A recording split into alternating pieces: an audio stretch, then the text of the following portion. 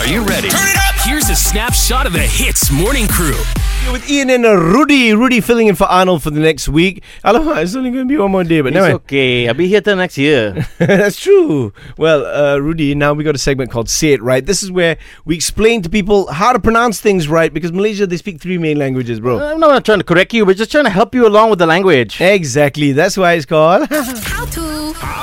Mana ni? Say it right. The word we're focusing on today is not rather a word, but a phrase, okay? Yeah, a combination of 2 words, actually. Yes, which is used wrongly. It's because why?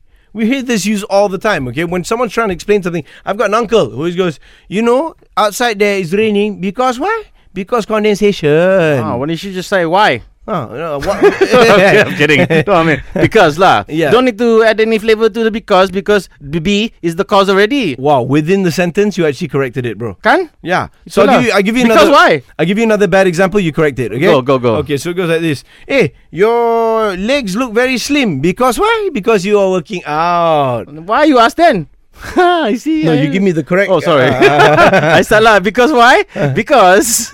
Like that lah. You made the mistake. You got to give the right sentence. I did, didn't I? The right sentence is because I work out. Oh, because. I'm teaching Rudy now, bro. That's because why? You're teaching the wrong thing. Oh no, it's salah concept. So get rid of the why and just say because. All right? That's it, right? The Hits Morning Crew. Weekdays 6 to 10 a.m. on Hits.